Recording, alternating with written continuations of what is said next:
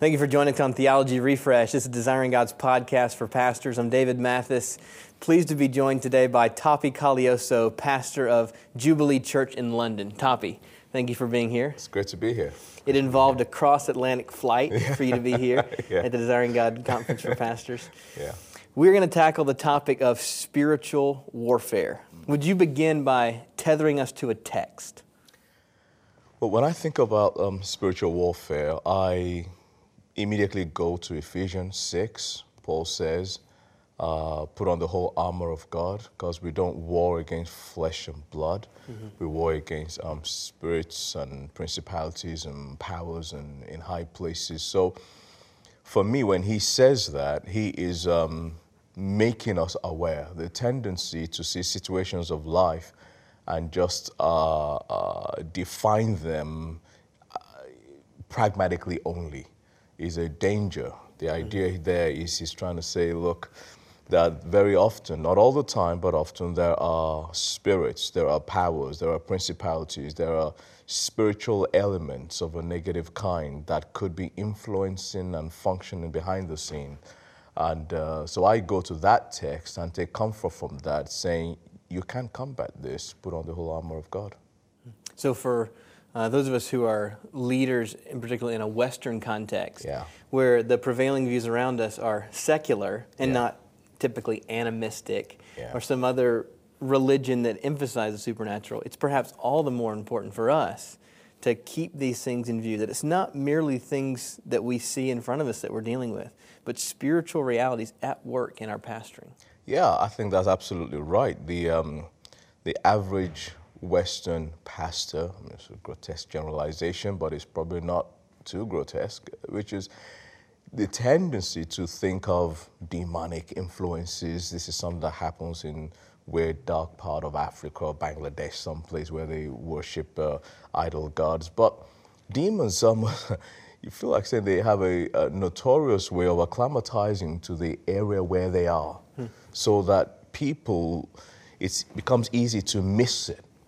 And you're right, in a secular kind of environment such as we are here in the West, people don't tend to think that way, demons, what you're talking about, and so we have different categories for them, and therefore we become somewhat unaware and can easily glide over texts of Scripture where Paul is trying to say, where Paul had to deal with some of these things. Actually, we just see them, if you like, as interesting stories. God can do big things, but actually they are instructive for us, how we ought to live and lead. So getting into the practicals, what does it mean to be a pastor, aware of spiritual warfare, and then to take up the weapons, so to speak, in your pastorate? How do you engage in spiritual warfare as a pastor in London? Yeah, I think that you engage it by recognizing what is there that you know that is not of God. And it doesn't just need just a practical solution. There are lots of things that just need a practical solution, but there's very often, particularly as a pastor, you find that we're dealing with a problem here. There just seems to be a kind of confusion. The relationships are getting increasingly gooey. Something that was so small is now getting out of hand, and there's repercussions that is wreaking havoc in the life of the church. Sometimes you begin to get the promptings of the Spirit. This is not ordinary. And so you, as a pastor, need to engage with that. And the first place you go, really, having identified it, you begin to pray about this. That's where spiritual warfare then happens. It is a piercing the darkness with the Word of God and with prayer. The Bible talks about different types of prayers. You're talking here really essentially about intercession and calling out to God and pushing back the wars that the enemy is bringing towards the congregation. I can imagine for a pastor finding an intractable relational case, seemingly, and beginning to think there's some supernatural powers at play. I'm praying that personally. At what point does it move beyond my personal engagement in prayer to mentioning to that person, I think spiritual warfare is involved? And then what steps are taken in identifying that?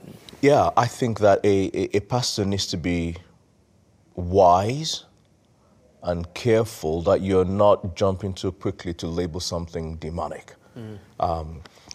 Speaking with people and just in your own mind as you're talking with them, you're really learning to discern spirits. Is there something here? The discerning of spirits is just a gift of the Holy Spirit that is just so critical, I feel, in pastoring. Because otherwise, things will go past you and cause all kinds of problems. So for me, counseling a person, speaking with a person, when I realize this thing is going beyond the norm, I will begin to suggest to them, to say, look, I've known you many years, you've known me, Do you think maybe there's something else going on here? Mm-hmm. Do you think maybe there's another force, another power? Do you think there's the enemy trying to come in here and wreak havoc, cause confusion here? Because when I look at this, we've had this kind of situation before, it was cleaned up and it was fine. How come on this occasion it's this way?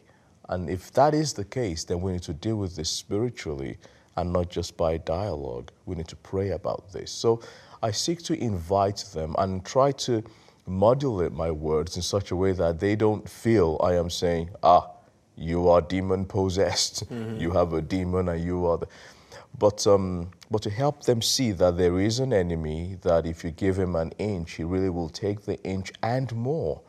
And sad to say, Christians can open themselves up to become a tool to be used in the life of the church.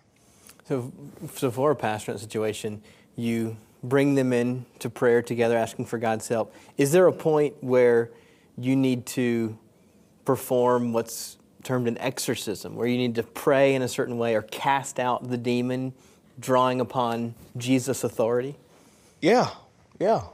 I think that there are times that needs to be the case. It's not what you jump to quickly mm-hmm.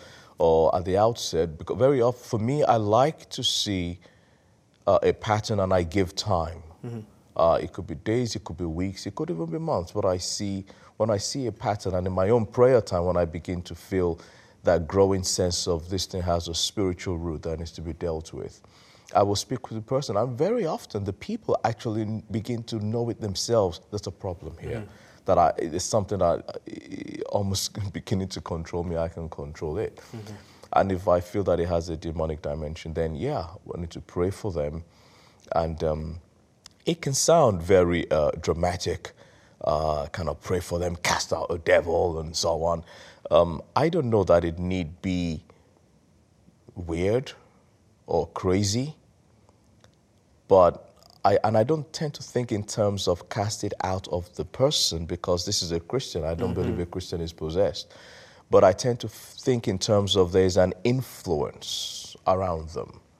And there's a way that I pray into the situation, name the situation, pray against it, and begin to just, if you like, cut off the cords that are holding them bound. Yes. And What role then does the plurality of elders, that you're not the only leader at the church, there are other leaders with you, how essential is that in the process of engaging in spiritual warfare? Yeah, I think that is extremely important. Mm-hmm. I think, you don't go into the house of a strong man unless you're ready.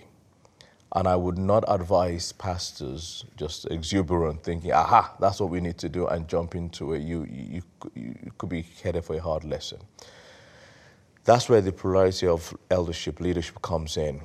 For us, we work together. They would know, I would know, we would know what is going on if there's a particular situation that we think might warrant that kind of a response. And you would never want to pray for a person alone. Ever. You would want to pray in twos at least. And sometimes we would have them bring a friend along, because it just helps them calm down so that this is not something crazy or weird. But I'll tell you a dimension that is easily missed. The elders and the pastors, there must be unity. There must be a oneness of heart, a unity in ministry, a true love that makes that team strong and impregnable.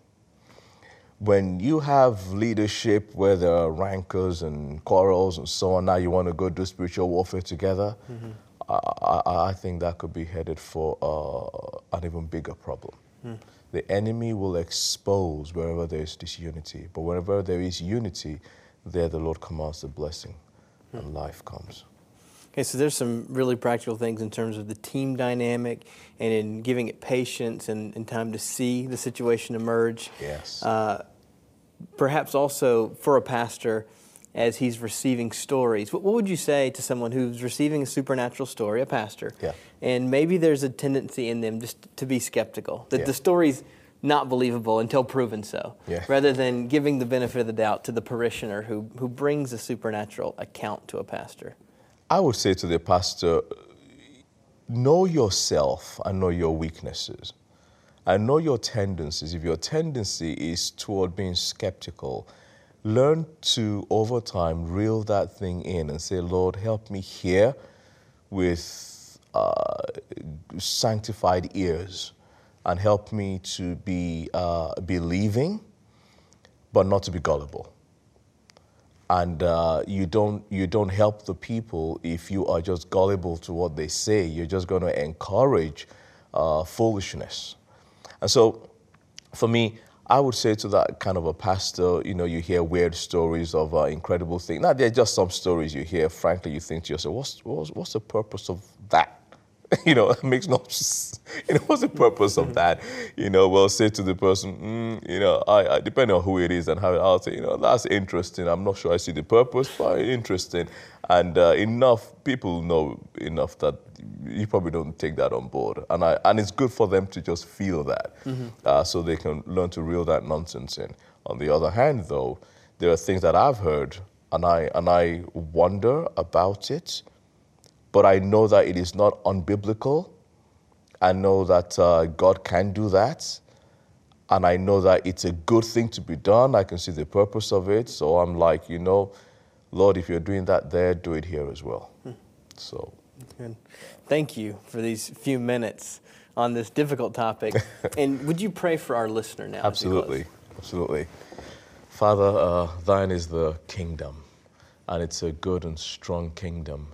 But there's another kingdom, Lord, that needs to be overcome all the time and already has been. But you make us kingdom agents. I pray for pastors everywhere listening to this podcast that, Father, they would grow in grace and in power and in wisdom, knowing how to deal with the enemy and engage in spiritual warfare carefully but deliberately, and to see success that you will give, I pray. In Jesus' name. Amen.